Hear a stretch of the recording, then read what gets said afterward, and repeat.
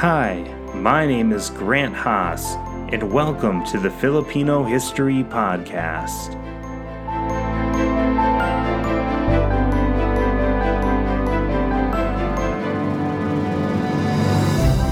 So, today's topic on the podcast is on the first Filipino settlement in the United States.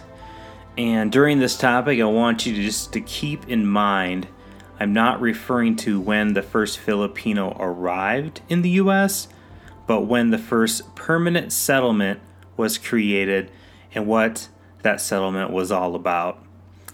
But first, I want to ask a question.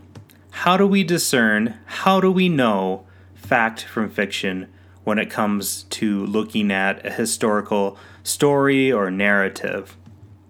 So, how can a national or popular misconception create a distraction from the truth, or even create its own truth? Some of you may be scratching your head right now wondering, what's a national or popular misconception? Well, let me give you an example. In America, a story is commonly told about our first president, George Washington. It's called the Cherry Tree story.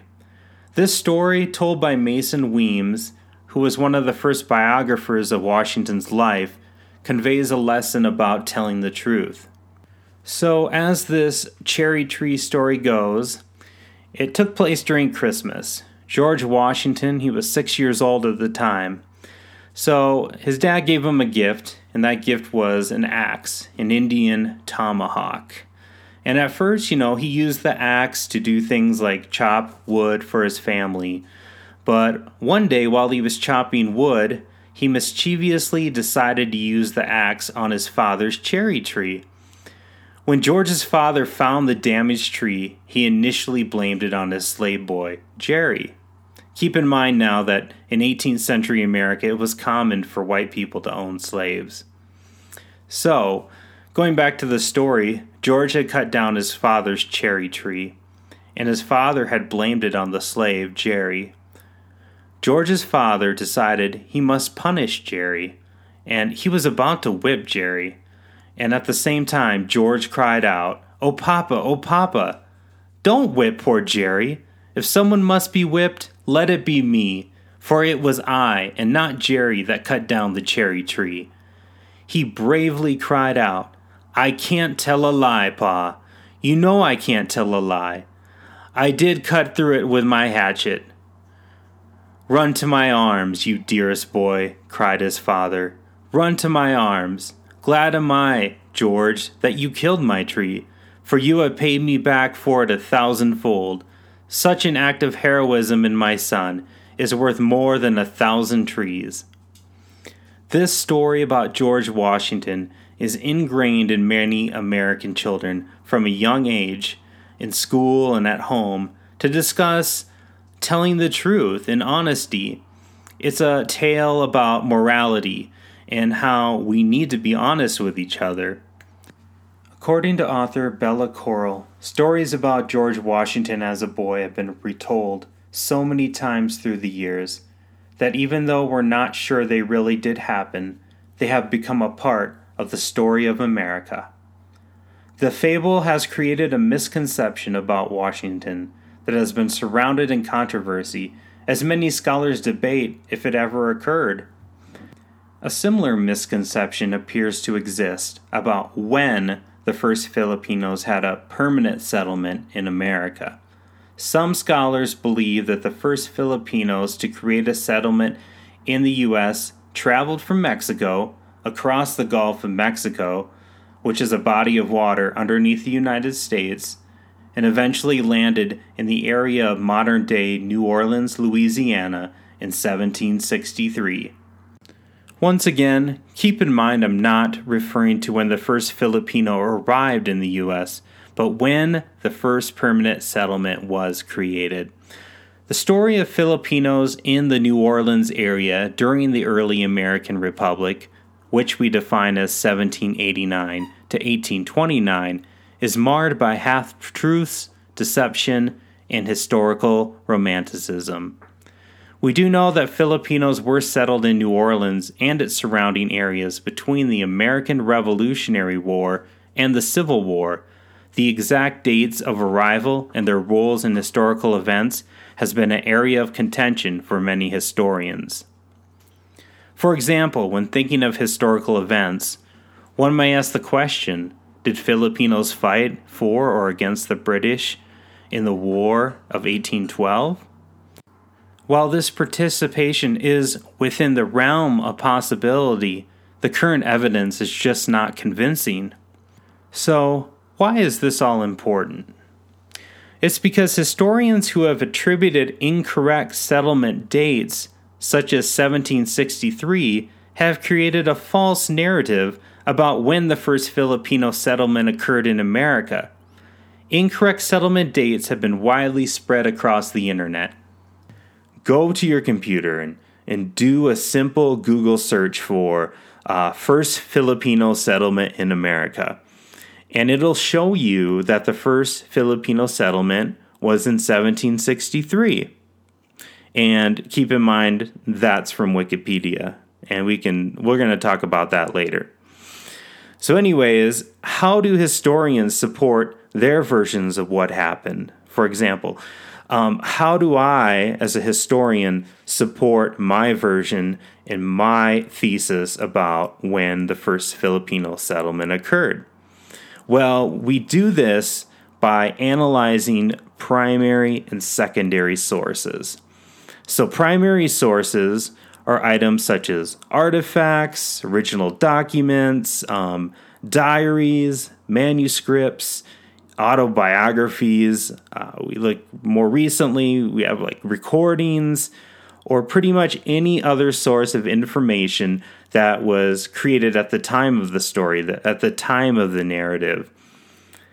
Secondary sources, on the other hand, are documents or recordings that discuss information originally presented elsewhere. So you pick up a book, you read about Filipinos, and you look at the back of the book, and you can see primary sources. That would be an example of a secondary source. You know, a primary source would be a newspaper article from the time frame being studied, and a secondary source would be a book or article written about the newspaper article. So that's a quick summary of what primary and secondary sources are. So when did Filipinos settle in Louisiana? And what controversy surrounds the supposed 1763 date when Filipinos are said to have created a permanent settlement? Well, we do know that the first permanent settlement in Louisiana was called St. Malo. So let's take a look at the controversy surrounding that 1763 date and discover what type of settlement St. Malo was. Regarding the settlement date of 1763, we do have some primary and secondary sources that can give us clues into the proper date. On the one hand, we have primary sources that indicate Filipinos most likely settled in New Orleans between 1820 and 1840. And on the other hand, many semi-authoritative sources, such as the U.S. Congress and Department of Defense, have placed the earliest settlement around 1763. The Department of Veteran Affairs, otherwise known as the VA, notes on their website that Filipinos fought alongside General Andrew Jackson's forces during the famed Battle of New Orleans near the end of the War of 1812. Unfortunately, though, none of these government sources can back up their findings with any primary sources. And searching through Jackson's writing, it appears to be pure speculation posted on the VA's website. So some of you may think I'm being overly critical of the VA's website and their lack of sources, but it's the job of historians to be critical of websites like the VA's that don't provide any evidence for their claims. So once again, the best evidence that we have shows that Filipino men first migrated to New Orleans around the 1820s to 1840s. And these men appear to have formed a fishing settlement, which is this first settlement we're referring to, called St. Malo. And this was just located about 30 miles outside the actual city of New Orleans, if you look at a map today. So these men provided exports to the city. And they exported items such as dried shrimp and fish, and they did that to support. Many of them had families living in New Orleans, so they did that to support their families. And keep in mind, there was a lot of ethnic and cultural diversity in New Orleans before and after the Louisiana Purchase that may have allowed Filipinos to quickly assimilate into the society of New Orleans. So to better understand the journeys that these men took, let's take a deeper look at the settlement of St. Malo itself. So the journeys of these Filipino men in New Orleans remained a mystery all the way until 1883, when an article by Lafcadio Hearn appeared in Harper's Weekly. Hearn described the strange community of Malay fishermen known as Tagalas from the Philippine Islands. And in case you're wondering, Tagala is defined by the Merriam-Webster Dictionary as a subgroup of Austronesian languages of the Philippines. Yet, Hearn here appears to be comparing these men to the Tagala Indians who were used by the Spaniards in Manila as domestic servants. So, the community of St. Malo was very isolated, and it was not a known destination to even the United States Postal Service. There was no law enforcement or tax collectors in St. Malo. Hearn referred to this community as Manila Settlement. And it was the community itself and the area and the land was a saltwater swamp, and it created a hostile environment for the cultivation of crops. So there was no farming in the community of St. Malo. And women and children did not typically inhabit the settlement due to alligators, mosquitoes, poisonous snakes. There appear to be a lot of good reasons why the Filipino men did not want their wives and children living at St. Malo. So Hearn's accounting of St. Malo became one of the first in-depth accounts of Filipinos at St. Malo and in the state of Louisiana, the New Orleans area. Hearn in his writing described the inhabitants of St. Malo as, quote, cinnamon-colored men. A few are glossily yellow, like that bronze which a small proportion of gold is worked by the molder. Their features are irregular, without actually being repulsive.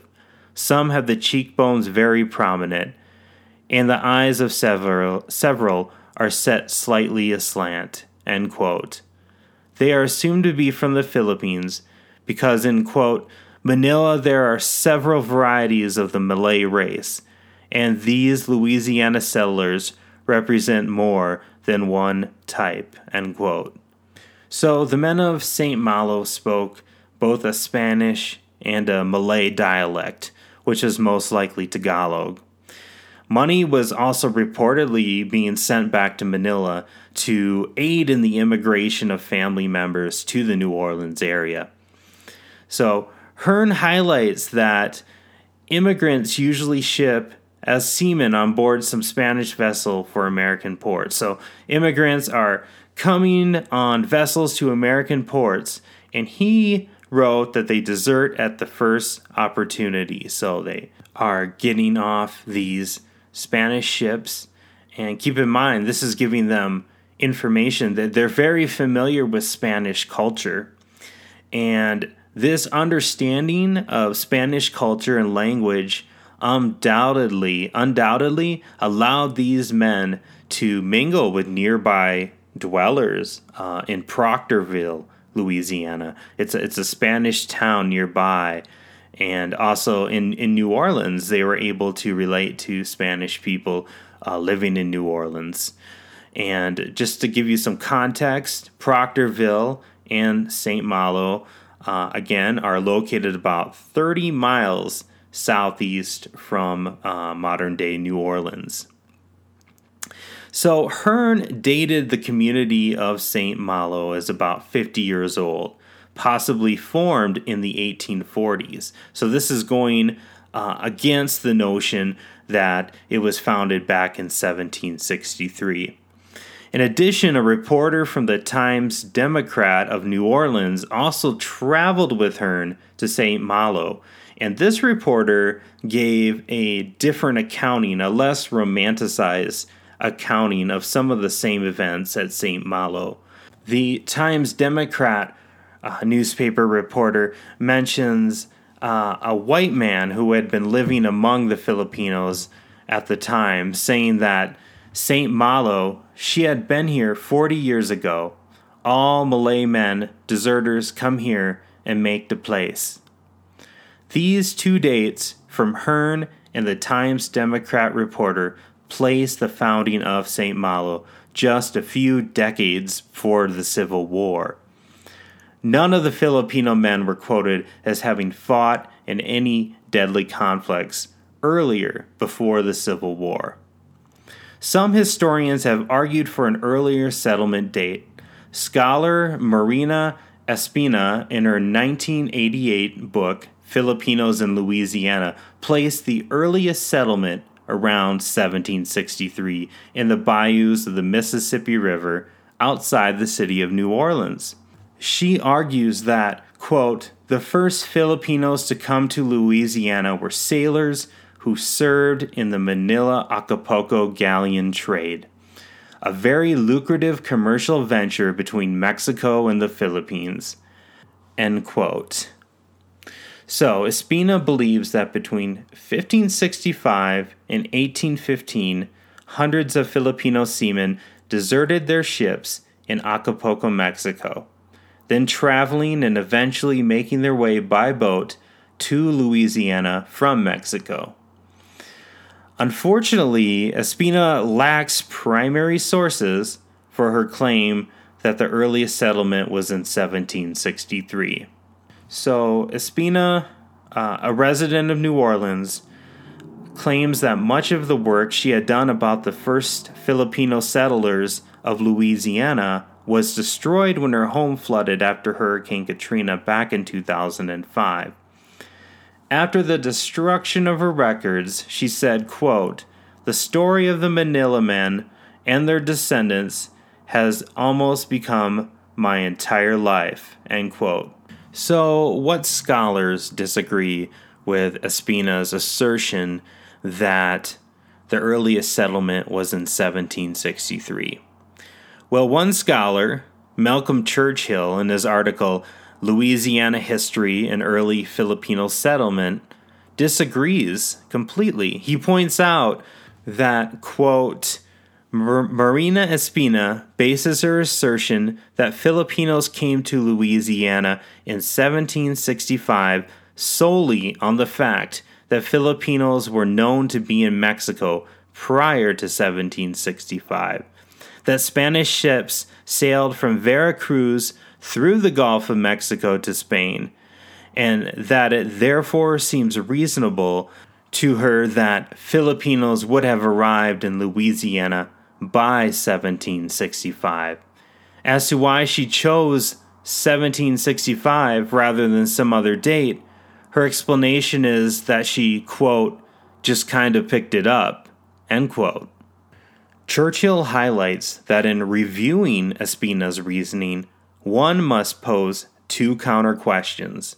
So, the first question that Churchill poses is why on earth would galleon sailors who jumped ship in Acapulco after 1764 not join the existing Filipino communities in Mexico, as the Filipino sailors had been doing for nearly 200 years? In other words, what would draw Filipinos to settle in Louisiana?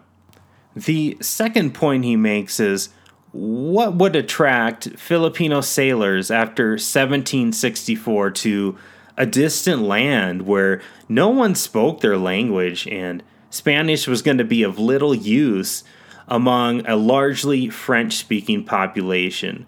Because Louisiana was under French control from 1682 to 1762, and New Orleans was founded during the French rule.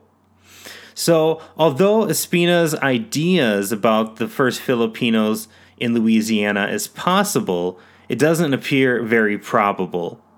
And I just wanted to take a second here to clarify the dates.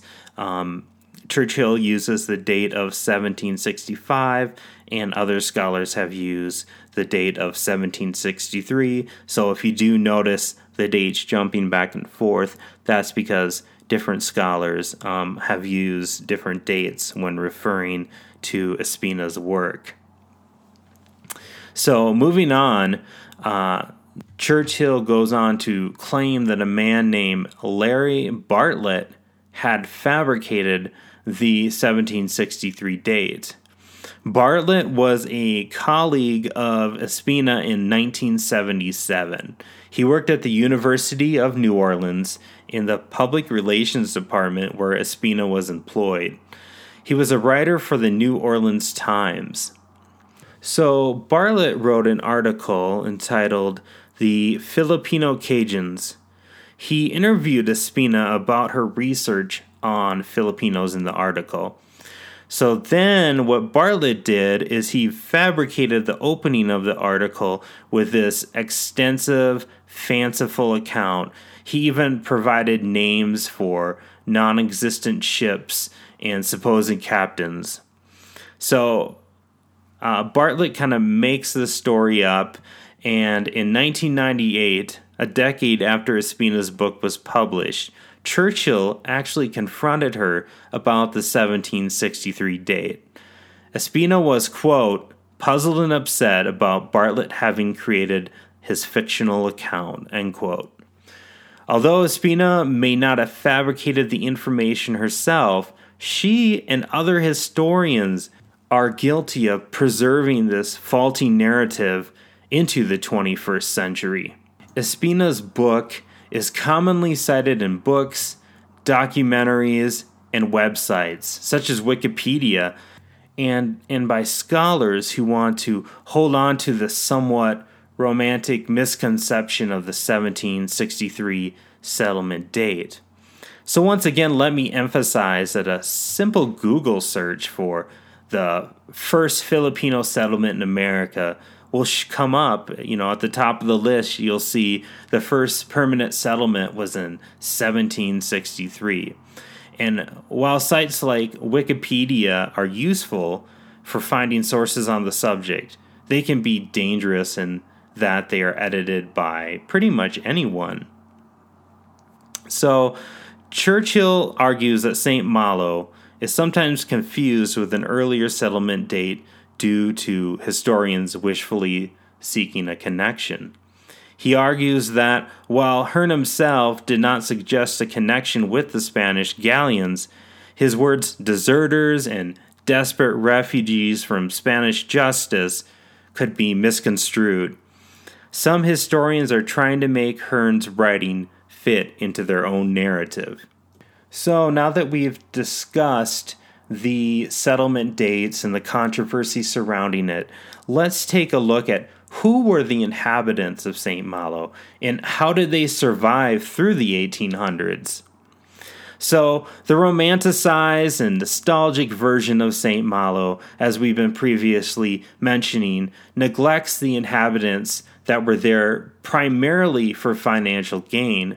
They were trying to provide for themselves and provide for their families, some of whom were living in New Orleans.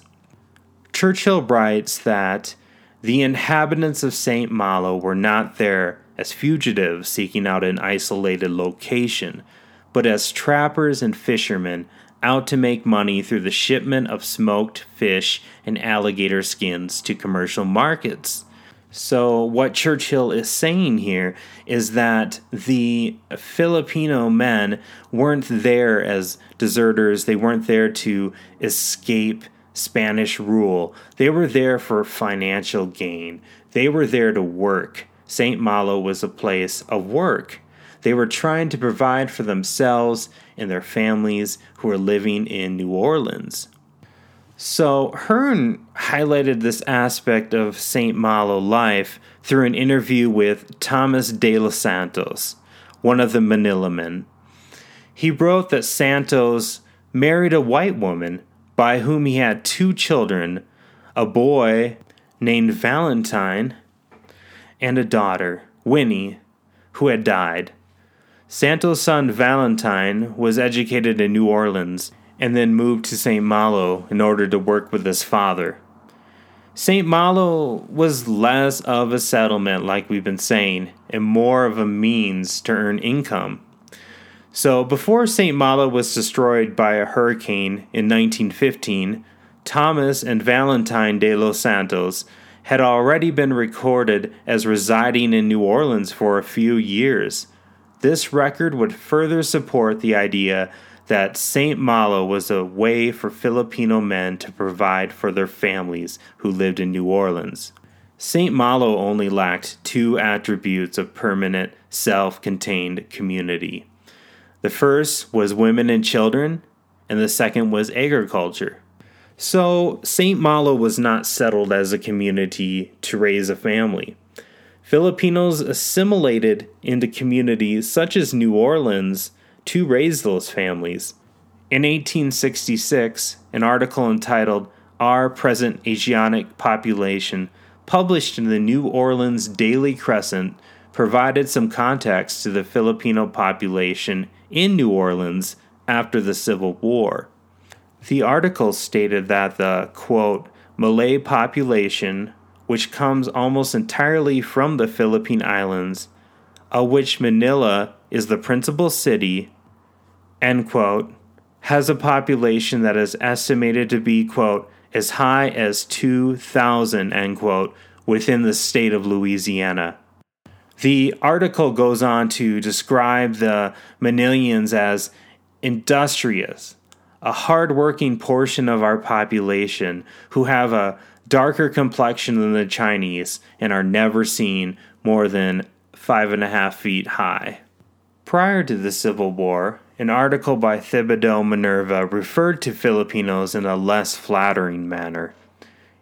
In the article, The Races of Men, Malays are characterized as exhibiting, quote, considerable intellectual capacity, but their moral character is very low, end quote. The negative characterization of Filipino morals may be due to newspaper articles that portrayed the Manila men as pirates who would often not only take over ships, but murder the captain and crew.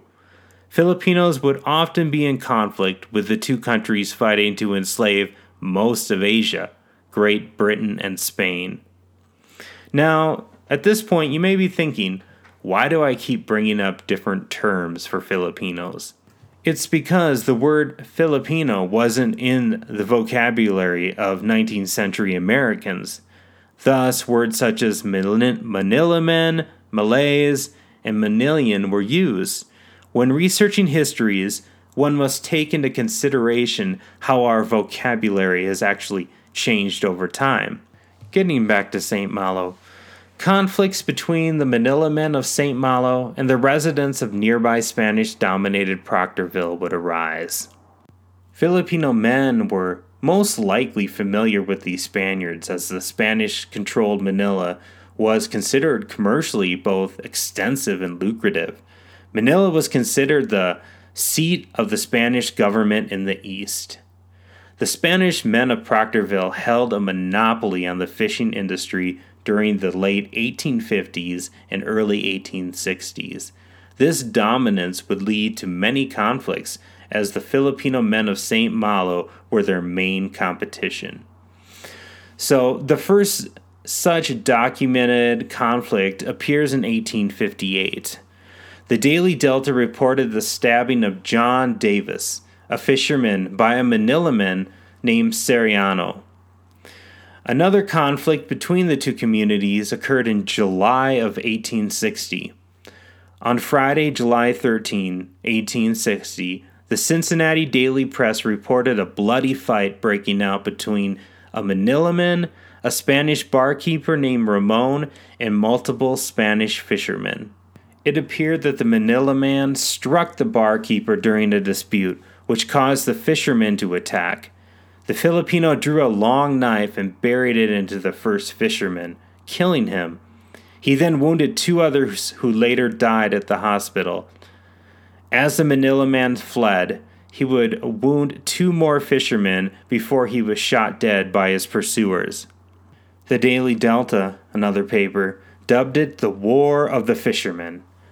On Wednesday, July 18, 1860, the Daily Delta reported that the controversy between the Spanish fishermen and those who are called Manilamen grows out of a rivalry of trade.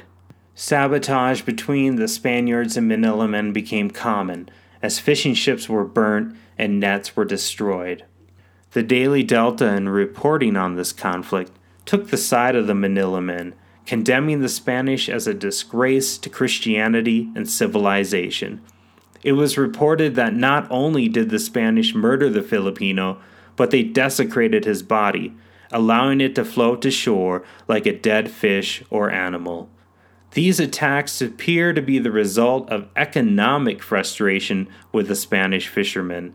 So to summarize, St. Malo was a community of primarily Filipino men who are focused on producing goods to support themselves and their families. So, a question you may have is, how were Filipinos, with their many shades of skin color, able to assimilate into a slave-holding territory such as New Orleans? Well, one of the driving forces for Filipinos to settle in New Orleans may have been the mixture of French, Spanish, and American cultures.